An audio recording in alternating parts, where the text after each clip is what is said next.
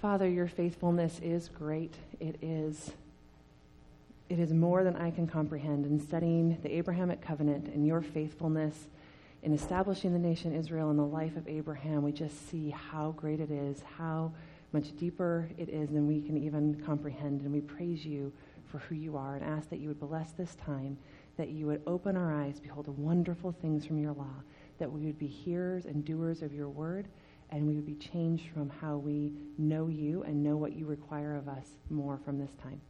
We pray this in Christ's name. Amen. The Abrahamic covenant is foundational for all that comes after it in Scripture. If you were to ask Bible scholars, what are the top 5 chapters in the Bible? Almost all of them, in fact, I heard all of them would agree that chapter 12 and the Abrahamic covenant is going to be in the top 5. Everything in the Bible comes back to the Abrahamic covenant. These were just a few of the quotes that I heard as I was studying this week about the Abrahamic covenant, about its significance, and about how profound it is in Scripture. And so it helped me just wrap my mind around the importance of this text and what we're going to be studying today. So as we begin, I'm just going to tell you from the outset, the past 4 weeks we've covered 11 chapters of Scripture. This week we're covering 12. So I am not going to be going through all the details of each chapter or even recapping what's happening in each chapter. I'm trusting that you guys did the lesson and that you had a rich discussion about it in small groups and that you're well informed. Otherwise, we'd be here to tell the service tonight. So we are not going to do that, and we're going to just pull out how are they all connected, remembering that these are not isolated stories. These are not just, the story of Abraham going to Pharaoh is not a story about don't lie. There is a big picture story happening here. How do they all connect? But I do think that these scholars were onto something about the significance of this, because God is establishing a nation. He is establishing the nation of Israel, and he's laying out their foundational principles. It was illustrated to me this way. When we think about the founding of our nation, we don't think about revolution. That's not our founding principle. We need to be revolting people. Our founding principles are liberty and justice and freedom and individual rights, right? The things that are the reason that we fought to be a nation. Well, so too, in the Bible, God is laying out what is foundational for Israel, and it's faith. It is the value of faith and trusting his promises, his covenant promises with them. Abner Chau says that God is laying the foundation of this nation to have an international impact, and that the Abrahamic covenant is about the value of faith and the values for Israel. And the rest of Scripture we are going to see is going to work out this covenant, and we are going to see how it relates to everything that comes after it. Remember, we've also been talking, though, about a theme of Scripture. We looked in the Garden of Eden, and we saw the pattern, we saw the kingdom. We saw that God had God's people. Remember our definition, God's people, Adam and Eve, in God's place, the Garden of Eden, under God's rule and blessing. Then we saw the Perish kingdom, how they were kicked out, how they rebelled against his rule. And then we saw the explosion of sin on the earth. We saw that last week. And now we're going to see the promised kingdom. In this covenant, we're going to see the promised kingdom. We're going to see God's people, Abraham and his descendants, in God's place, the land of Canaan, which will become Israel, under God's rule and blessing, and how they're going to bless all of the world. So we see that it's all interconnected. The importance of this covenant ties into the kingdom theme that we've been looking at. So as we start today, there is no outline. There is just a purpose statement that we're going to see in each chapter that we look at. So if you're trying to take notes, I would take notes by chapter and just look for how the purpose statement is going to fit into each chapter. We're looking at the Abrahamic covenant as a whole, and we're going to look in these chapters, here's the statement, to see the value of faith and the outworking of God's promise to Abraham. We're looking to see the value of faith and the outworking of God's promises to Abraham. That's what we're going to see throughout Genesis 12 through 24, the value of faith and the outworking of God's promises to Abraham. So if you're not already there, please turn in your Bibles to Genesis 12. And we will read his promises. Verse 1, Now the Lord said to Abraham, Go from your country and your kindred and your father's house to the land that I will show you. And I will make of you a great nation, and I will bless you and make your name great, so that you will be a blessing. I will bless those who bless you, and him who dishonors you I will curse, and in you all the families of the earth shall be blessed. So I'm going to give you a little acronym that I was given back in my Old Testament survey class to understand the Abrahamic covenant. It's LSB, land, seed, blessing. When I say Abrahamic covenant, you need to think LSB, land, seed, blessing. And those are the key promises, the key points of this promise. And right away, we should notice some contrast, some things that are going to show us that for these promises to happen, it's going to be a work of God. In the book, what the Old Testament authors really want you to know, Stephen Dempster points out these contrasts. And he says, Abraham's in a land. He has to go be an exile to get the promised land. You become an exile to get the land is the first contrast. He's going to be a great nation, but he's childless. He's 75. His wife's 65. But he's going to be a great nation, another contrast. Then it says his name is going to be great. This exile with no children is going to have a great name, but that should also take us right back to last week and the Tower of Babel. What did they want to do in the Tower of Babel? They wanted to make their name great. This is an anti-Babel, where man wanted to make his name great. God is going to make Abraham's name great. God is going to do this for him. We also see that he's going to be a blessing. We looked at that. And it's a blessing that's going to be universal. All the families of the earth are going to be blessed in you. Just like the curse has been universal, the blessings are going to be universal.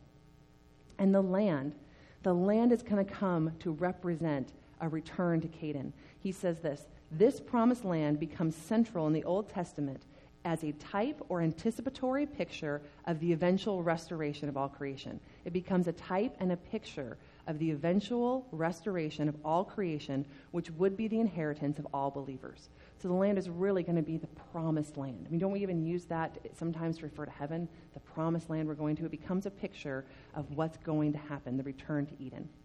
So as we go through these chapters, we're going to be looking for, again, that purpose statement, the outworking of faith, and the outworking of these promises, the land, the seed, and the blessing in the life of Abraham. And this is going to be foundational for how the nation of Israel is supposed to operate.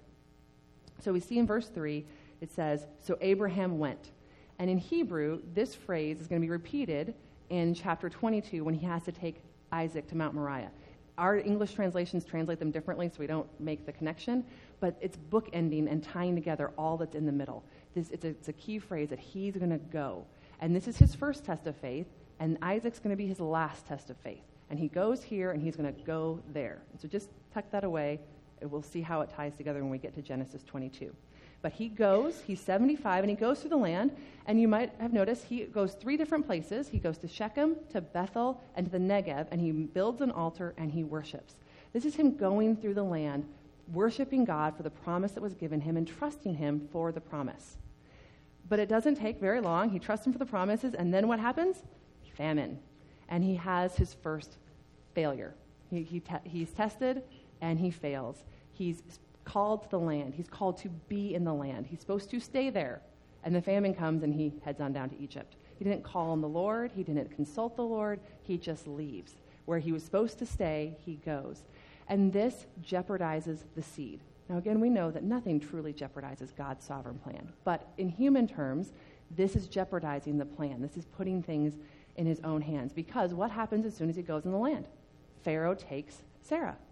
He puts her in her harem. He might have never gotten Sarah back. She's supposed to be the mother of the promised seed. She could have had children by this man. He's jeopardizing the promises by going there. We're also going to see the outworking of the covenant. Those who dishonor you, I will curse. What happens to Pharaoh? Plagues are put upon his home. Now, he didn't know. God is merciful. He uses those plagues to return Sarah, and the plagues are removed. It's not a permanent, because of Pharaoh's lack of knowledge, he's not permanently cursed. But it's showing you did dishonored, you're going to be cursed. You bless, and you're going to be blessed. And so Sarah is returned, and we see that fear led to a failure of faith, right, in Abraham's life. But what did God do? God protected, God delivered, God restored, and God brought him back to the land. Which brings us to chapter 13. Read with me in verse 3. It says, and he journeyed on from the Negev as far as Bethel to the place where his tent had been at the beginning, between Bethel and Ai, to the place where he had made an altar at the first. And there Abraham called upon the name of the Lord. He's repenting from the debacle in Egypt. He's coming back into the land. He's going back to Bethel, and he's repenting. And I want us to pause here and think about the nature of faith. what Abraham is learning about faith right here. Abner Chau says, faith is a human expression of grace alone. Faith is a human expression of grace alone. Faith comes from us to solidify that it is all by God alone, by his grace alone. Faith is the recognition, trust, and reliance upon God doing it all. Romans 4:16 says, that is why it depends on faith in order that the promise may rest on grace. The promises rest on grace. They depend on faith to rest on grace. Abraham comes into the land and realizes it was a debacle. He messed it all up. But everything is okay. Why? Because of God, because of grace alone, because of what God was faithful to do in Abraham's life. Again, faith is a human expression of grace alone. And Abraham is beginning to understand and learn the nature of faith. So that was our purpose statement. The nature of faith, the value for the nations, we're seeing in chapters 12 and 13, and how the covenant was jeopardized. The promises were jeopardized, but God was faithful. Where in our life do we let fear keep us from having faith? Where is fear greater than your trust in God and trust in the promises that God has given you? I know for me, this really I had to pause and think a lot this week as I was studying this. I can really struggle with legalism. Didn't you love how the sermon on Sunday ties into what we learned this week? And how Pastor Brian was even talking about when legalism creeps in, right? We're not relying on the grace that's been given to us, and how he was tying Isaac and Ishmael. Anyway, it was just beautiful because God's word is one story, and it does all tie together, and it does all connect. And I just was really thinking, like, am I relying on grace alone for my sanctification, not just for my salvation, right? We're saved by grace alone, but sometimes I think we get caught up in, I have to now do it all. But we have to rely on God at every point of our walk with faith and his grace alone. So where is fear impacting us like it did Abraham? I'd love to camp there, but for time, we're going to keep going. Verse 10, Abraham's repented, and again, immediate conflict. Conflict with Lot. The land can't support them all. And so what does Abraham do? This time he stays in the land, and he says to Lot, where do you want to go? And note what it says in verse 10. Lot lifted up his eyes and saw that the Jordan Valley was well watered everywhere, like the garden of the Lord, like Eden. Lot chooses Eden. I'm like, that's where I'm going. But what does it say in verse 13? Now the men of Sodom were wicked, great sinners against the Lord. He's caring about the worldly more than he's caring about the spiritual. He's caring about the temporal more than he's caring about what really matters. I'm going to take the land like Eden and ignore the wicked men. And we see how that plays out in his life later. Well, actually, next chapter, 14, it plays out quickly. Sorry, I got ahead of myself in my notes. He goes to the land, and what does God immediately do? We're looking for how the covenant works out. What does he do? God in verse 14 says to Abraham, look, north, west, east, south. Look at all the land. It's all yours. The covenant promise is being developed further. He's now giving boundaries. He's saying everything you see is going to be yours. And then he develops the seed more. Remember, land, seed, blessing. He says your seed is going to be as much as what? The dust, right? If you can count that, then you can see how great your seed is going to be. And then we go to chapter 14, and Lot is captured by the kings. And the key word in chapter 14 is king. The kings come, the kings capture, and then Abraham takes his 318 men and he defeats 4 kings. Abraham is being foreshadowed and shown as a king. This is the first victory in the land. So we keep seeing this. Land, seed, blessing. Here's the land. He has victory in the land, victory over kings.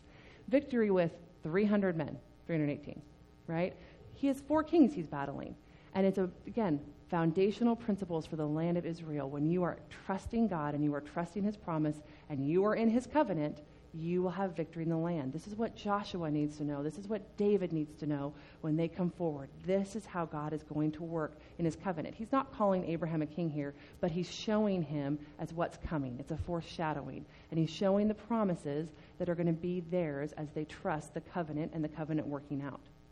And then we go to verse 17, and we're going to learn about Melchizedek.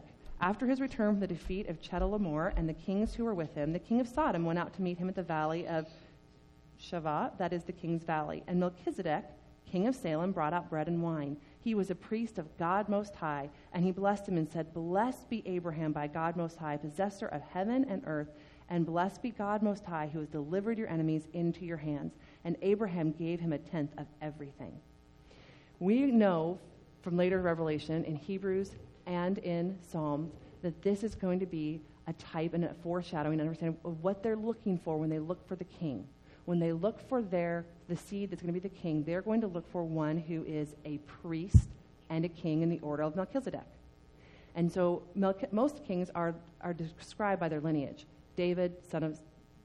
Solomon, son of David. Rehoboam, son of Solomon. You're always mentioned, but this king is not. His lineage is not mentioned. And so when Christ comes in as a priest, he's not a priest from the lineage of Levi, just like Melchizedek isn't a king that has a lineage. So we're starting to see a picture of what we're to look for, what's to be foreshadowed. He's going to be a king. He's going to be a priest. We also see that he's from Salem, which is also Jerusalem. Very obviously, that's going to play out a huge role in redemptive history, that he is a king of Jerusalem. He is greater than Abraham. We see that in that he blesses Abraham, the greater blesses the lesser, and that Abraham gives him the tithe, which is a way that he is worshiping the Lord. Just like he is the priest of the Lord Most High, and in giving this tithe, Abraham is worshiping and praising God for the victory. And that phrase, God Most High, it's the first time it appears in Scripture. It means sovereign Lord. God is continually revealing himself, who he is, through the names that he keeps revealing in Scripture. So another revelation, another dimension of who God is. So we're seeing this foreshadowing of the royalty and the kingly line that's going to be coming. And we see as Abraham has faith, he has victory in the land. Well, this brings us to chapter 15. And this is where the covenant is going to be ratified. The promises have been made, but they're ratified in this chapter. And so it says, after these things, the word of the Lord came to Abraham in a vision. He said, Fear not, Abraham, I am your shield. Another revelation of who God is. I am your shield. Your reward shall be very great. But Abraham says, But I have a problem, Lord. What? My heir is Eliezer. I still don't have a son. But the Lord says to him, This man shall not be your heir. Your very own son shall be your heir. And he brought him outside and said, Look toward the heavens. Number the stars if you're able to number them. Then he said to him, So shall your offspring be. And he believed the Lord, and it was counted to him as righteousness. This is Abraham believing the promise for the seed. Not just that he's going to have a son, but the promise that for all the seed is going to do, for how the seed is going to bless all of the nations of the earth. Abraham is believing what is revealed of the gospel thus far. Is all the gospel revealed? No. But what is revealed thus far, that there's a seed who's going to bless, who is going to, he is trusting that promise. He's trusting in what he knows of the gospel. That is what his faith is in. And his faith, not his works, because so far his works really aren't going to really, in many points, right? His faith is why he is righteous. And he's righteous, declared, justified and righteous by God by his faith, faith that God gave, that God is developing, and then God is going to ratify the covenant.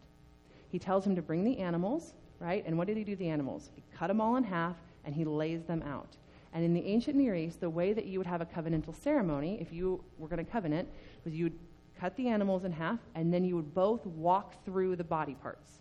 And you'd be saying that if I break the covenant, you can do what you did to the animals, you can do to me. And if you break the covenant, what I did to the animals, I can do to you. It's a very vivid picture of the importance of keeping the covenant. What happens to Abraham? God puts him in a deep sleep. Does Abraham walk through the animals? Only God does. Because this is a unilateral covenant. We use this with the Noahic covenant term. This is a covenant dependent on God alone. God is going to pass through saying, I will keep this covenant with you. I will make these promises come to pass. It is not conditional on Abraham or his seed or any works that Abraham could do. And praise God it's not, because we would be lost otherwise. If the covenant depended on Abraham, haven't we already seen in just 14 chapters, man fall and sin and fall and sin and fall and sin? And it is only God's faithfulness and only God's grace that has brought us to this point, and it is only God keeping this covenant that is going to take us to the end. And so God is going to keep the promise of land, promise of seed, promise of blessing. But he also tells Abraham that his offspring is going to sojourn in another land for 400 years, where they're going to be oppressed. And we just need to tuck that away, because when we get to Exodus, because we know from Exodus, right, it's Egypt, that's where they are. This is not a failure of the covenant. It's not a failure of the promise. It's something God had planned from before time. And God had let him know before there even is one descendant. This is going to be God's plan. Just tuck that away for when we get to Exodus. So, the promise is reiterated, the covenant is ratified through the ceremony, and it depends on God alone. And we see Abraham's faith has grown. His faith has counted him as righteous. But now, we are in chapter 16, and again, a lack of faith. We see that there's still no child, and Sarah says, go to Hagar. But what is Hagar described as?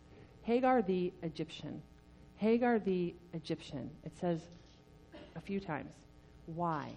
Remember when he went down to Egypt and he came back with many goods, including female slaves?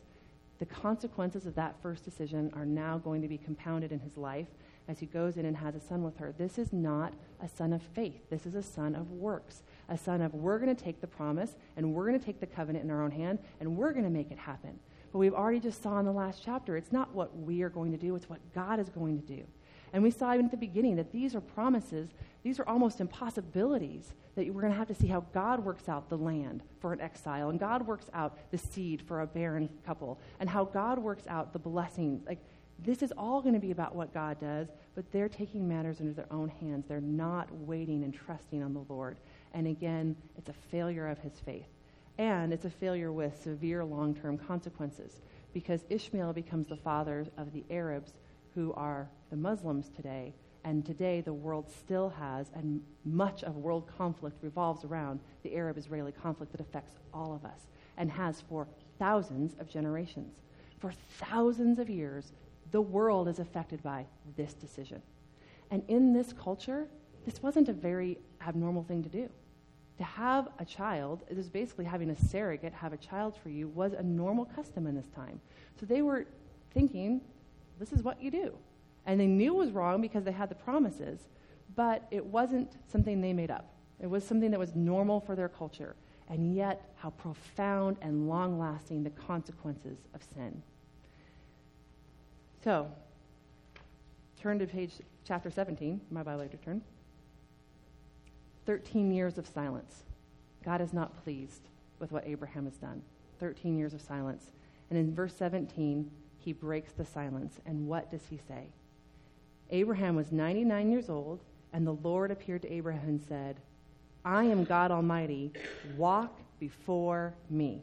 Hasn't said anything for 13 years. Walk before me. This is the term walk that was in the Garden of Eden when God walked with them in the garden. This is the term that Enoch walked with God and was no more. This is the walking in relationship and in obedience and in intimate fellowship. Walk with me, Abraham, and be blameless. Put off sinning. Trust me, right? I am God Almighty. Walk before me and be blameless, that I may make my covenant between you. And then again, the covenant is reiterated, and it's expanded. So we're seeing in all these chapters, how is the covenant developed? Verse 6, kings shall come from you. That's new. He hasn't said that yet. We saw a picture of it in chapter 14, but now it's stated, kings are coming from you. And I'm going to change your name. You're no longer going to be Abram. You're going to be Abraham, the father of many nations. And I'm going to give you a sign for the covenant, a sign of circumcision. So the covenant is given a sign. Abraham's name is changed, and Sarai's name is changed to Sarah. She is now, and that means princess, tying back to the royalty. And that sign of the covenant, verse 14, if you don't have that sign, you're not in the covenant. Any uncircumcised male who is not circumcised in the flesh of his foreskin shall be cut off from his people. He has broken my covenant. This doesn't mean broken, like the covenant is no more. This means they're not in the covenant. They're not participating in it because of their disobedience. But God is still going to keep his covenant promises to those in the covenant, because it's a unilateral covenant. But we have a sign, and we have a promise. He says, this time next year, your son will be born. There is now a deadline. There is now a time the son is coming. Then in chapter 18, God appears to Abraham. And he mentions the son, and what does Sarah do? She laughs, right? So Sarah laughs and says, after I'm worn out, I'm in verse 12, and my Lord is old, shall I have pleasure? And the Lord said to Abraham, why did Sarah laugh and say, shall I indeed bear a child now that I'm old? And this is the key verse. Is anything too hard for the Lord? Is anything too hard for the Lord? At the root of faith is this question. Is anything too hard for the Lord? That's what my professor taught me, Todd Bullen. This doesn't mean that if you have enough faith that you'll be healed of your diseases or that you'll get, the health and prosperity gospel. Have enough faith, and this means that when you have faith in who God is, who God has revealed himself to be in his word and in his promises, is anything too hard for the Lord? When God promises you that you will have a child in your old age, is anything too hard for the Lord? When God promises you that he'll make you a great nation, is anything too hard? When we look at who God is and his promises and we're trusting in that, nothing is too hard for the Lord, and that is the root of our faith, and that is where we have to examine our faith, and where is it weak, and where is it strong, and where do we doubt that, and where do we not believe? And we also see in this that God isn't just using Abraham to advance some agenda that he has. He is creating a nation, but he's caring about the relationship, the personal relationship with Abraham. Walk with me is the intimate walking, coming and talking to him personally, appearing to him, telling him he'll have a son. And then we see in chapter 19, bringing him into what his counsel, what he's going to do in Sodom and Gomorrah. God cares about the personal relationship with Abraham and Sarah as well as what he's doing in the big picture. He loves them. So we see the promise is going forward. We see faith is being developed. Is anything too hard for the Lord? We see the covenant is being expanded. It's going to be kings are coming from you, the sign of the circumcision. And now we have, again, Lot. And I kind of chuckle at this passage because Abraham is, in effect, praying, right? He's having a conversation with God. And what's he really want? Lot to be spared. But he starts with this high number. If there's this many righteous, right? And then this many righteous, and then this many. But he never says, would you spare Lot? Well, are there even 10 righteous in Sodom and Gomorrah? No. In fact, if it weren't for Scripture later saying that Lot is righteous, I don't know that I would understand that he was from this passage, right? I mean, he's being dragged out of the cities before destruction. Like, you got to come now. And yet God knows what the real request of Abraham's heart is, that he wants Lot spared, and God delivers Lot. And he judges, and this takes us right back to God doesn't change, right? God is judging the city for their wickedness, and the place that was like the Garden of Eden is dead. You go there today, it's the Dead Sea. It is dead all around it. It is dead. It is not a garden. And we reminded what we learned last week. God is holy, and God is just. He judges sin. And we are never to take the patience of the Lord as doubting that judgment will come. God will always judge sin, just like Sodom and Gomorrah, just like the flood, just like Babel. He hasn't changed. But he is mercifully delivering Lot, and quickly, Lot goes from Sodom and Gomorrah to incest, right? His daughter's getting drunk. They both get pregnant. And so Lot's son is also his grandson, is also his nephew. Wrap your mind around that for a little while. It is a messed up situation. And it's a shameful situation. And those people are going to be out of the promised land. Ben-Ami, he becomes the father of the Ammonites. Moab becomes the father of the Moabites. And his name even means, who is my father? But who comes from Moab? Ruth. Ruth comes from Moab. God is a merciful God. But we will save that for when we get to Ruth. So from the shameful beginning, we have these two nations who will play a part in the plan of redemption later. They are going to interact with Israel a lot. Chapter 20 brings us now to another test of faith. Abraham is in the land of Gerar, and he is in Abimelech's territory, and he tells Sarah what? Tell him you're my sister. We've already done this. We should know better, right? But how many times are we tested in the same ways? If we don't learn the lessons that God wants us to learn, they will come around again. God will keep bringing them into our lives until he's fully rooted out what he wants to in our heart to make us more like him. And Abraham gets tested again, and here Abraham fails again. But we need to stop and ponder something here. Sarah's a 90. Who wants a 90-year-old woman in their harem? You want young, beautiful, fertile women in your harem. This is telling us something about what God is doing in Sarah's life, because this is not long after the chapter where he says in a year she's going to have a child. He's making her able to have children. I don't know how this works specifically, but she is beautiful and she is desirable, and Abimelech thinks she can have children, and that is a testimony to what the Lord is doing in her life. She's 90, and she's in the harem. So, here we go. God tells Abimelech, right, going back to how does it work out? How is the covenant going to work out? Blessings and curses. Abimelech, you are a dead man. You are a dead man for this woman. And he said, I didn't know. They lied to me. And he says, I know. God is so merciful. I know you didn't know. And who kept him from sinning? God did. I kept you from sinning. I kept you from doing this. Go to Abraham, and he will pray for you, and you'll be restored. And Abimelech does it. And Abimelech is different than Pharaoh. He not only goes to him, but then he says, stay in my land. Remember, Pharaoh says, get out of here. You can go anywhere in my land, and he gives him lots of possessions, right? So in a way, Abimelech blesses Abraham, and he is in return blessed. The curses, the infertility that was put on his home is removed, and again, it comes back to God. God has delivered Sarah, God has delivered Abraham, God has protected the seed. Over and over again, they're putting the promise in jeopardy, and over again, God is showing that he is sovereign and that he will protect, and that he's going to make his plan come to pass. Well, finally, chapter 1, chapter 21, the long-awaited son is born. Verse 1, the Lord visited Sarah as he had said, and the Lord did to Sarah as he had promised. And Sarah conceived and bore Abraham a son in his old age, at the time of which God had spoken to him. And what did they name him? They named him Laughter. Isn't that a wonderful name? They named him Isaac, which means laughter. Verse 7, and she said, who would have said to Abraham that Sarah would nurse children, yet I have borne him a son in his old age. And so the promised son is born, and now all the promises rest on him. All of this covenant promise, it all rests on the seed, and there is one seed. There is Isaac. So everything going forward is dependent on Isaac. So Ishmael is removed because Israel could be a threat to the seed, and then we're going to go quickly to the sacrifice, but there's this little brief interlude, right, the treaty with Abimelech in verses 22 to the end of the chapter. And this is, again, just showing us how the nation should interact with Abraham.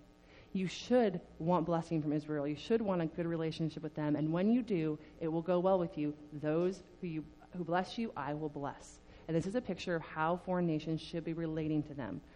And then we come back to chapter 22, and this is the final test of faith for Abraham. It says, after these things, God tested Abraham and said to him, Abraham. And he said, here I am. And he said, take your son, your only son, to whom you love, and go to. This is that same phrase going back to chapter 12. When Abraham went, he's supposed to go to the land of Moriah and offer him there as a burnt offering on one of the mountains of which I shall tell you. And he does. Abraham does it. And we see here, too, a picture. It's not just, walk a couple hours this way. It was a journey, wasn't it? They had to travel for a while to get to Mount Moriah. This is a picture of the persevering nature of faith. We started 25 years ago when Abraham is 75, and now Isaac is born. Actually, we're way past that because Isaac is probably in his 20s or 30s at this point in time, so Abraham is somewhere in his 20s or 30s as well. So he's had all of these years of faith being matured and grown, and his sin being winnowed out of him, and we're seeing a picture of a persevering, enduring faith, because that's the true nature of faith. And he goes all the way to the mountain, and he tells his men, and my translation doesn't translate it this way, but it's in the Hebrew, and he says, we will go and we will come back. We are coming back. He trusts, and we know from Hebrews, but he trusts that God could even resurrect Isaac from the dead, because God is putting his own plan at risk. Everything rests on Isaac, and God is saying, kill Isaac, right? You kill the seed, there is no more seed. And do you trust me with everything? And will you give up everything, trusting that I can take care of everything? This is complete trust that he's asking. And is showing trust on Isaac's part, too. At Abraham's age and Isaac's age, Isaac could overpower him or run away. Like, he's definitely strong enough to avoid this, but he doesn't. And we're getting ready to sacrifice, and then verse 11. And Abner Chow says, watch out for the double name call. Abraham, Abraham. We're going to see this throughout Scripture. Saul, Saul, why are you persecuting me? When you see that, something big's happening. Pay attention.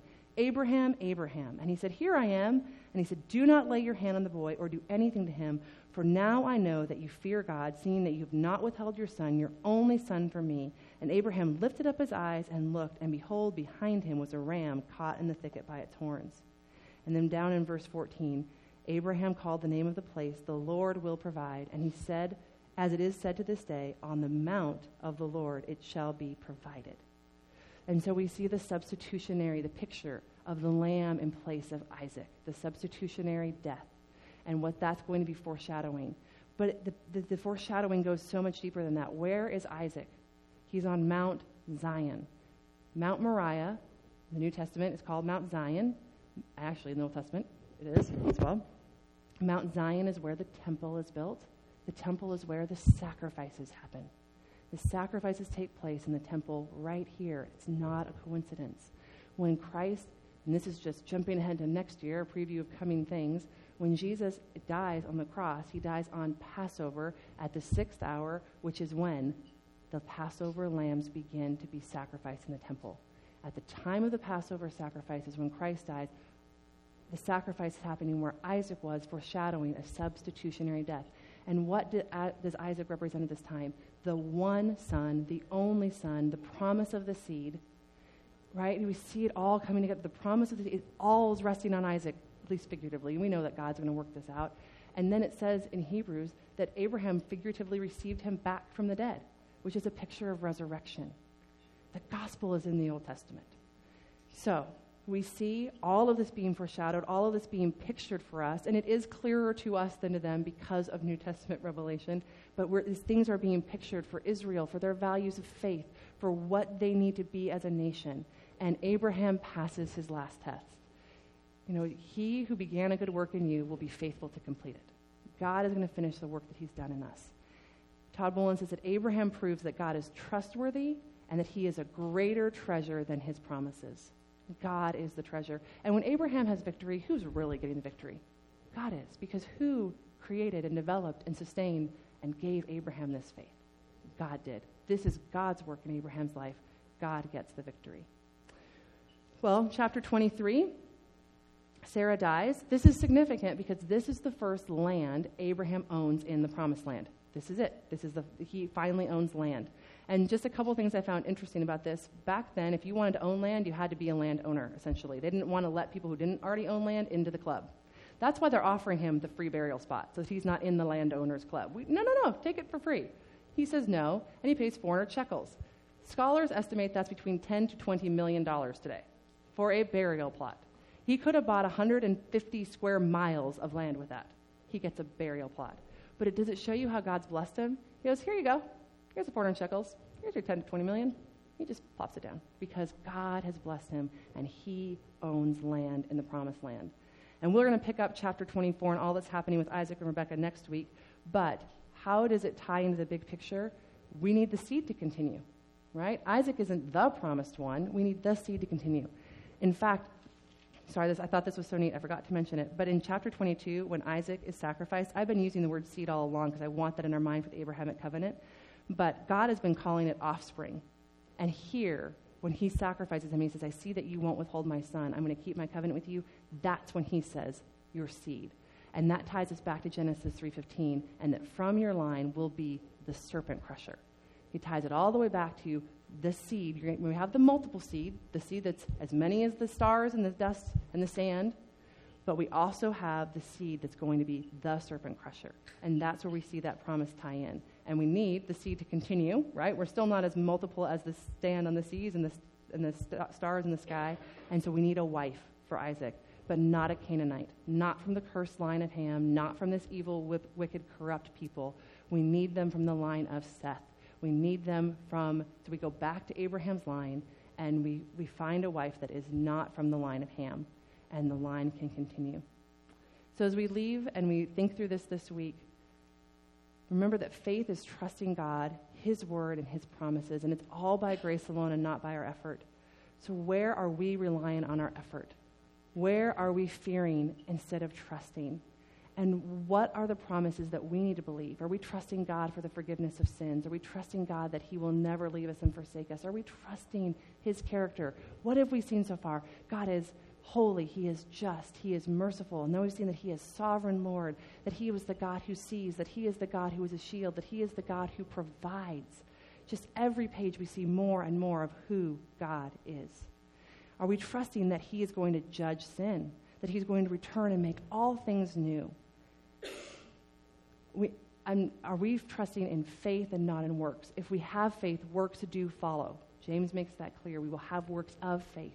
But is faith what's coming first in our heart and our life? I pray that it is. And let's close in prayer. Lord, I thank you for these women.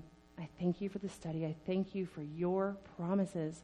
I thank you that you have promised in the Abrahamic covenant redemption and blessing for all the nations of the world, and that includes us, and that we are blessed through what you have promised Abraham thousands of years ago.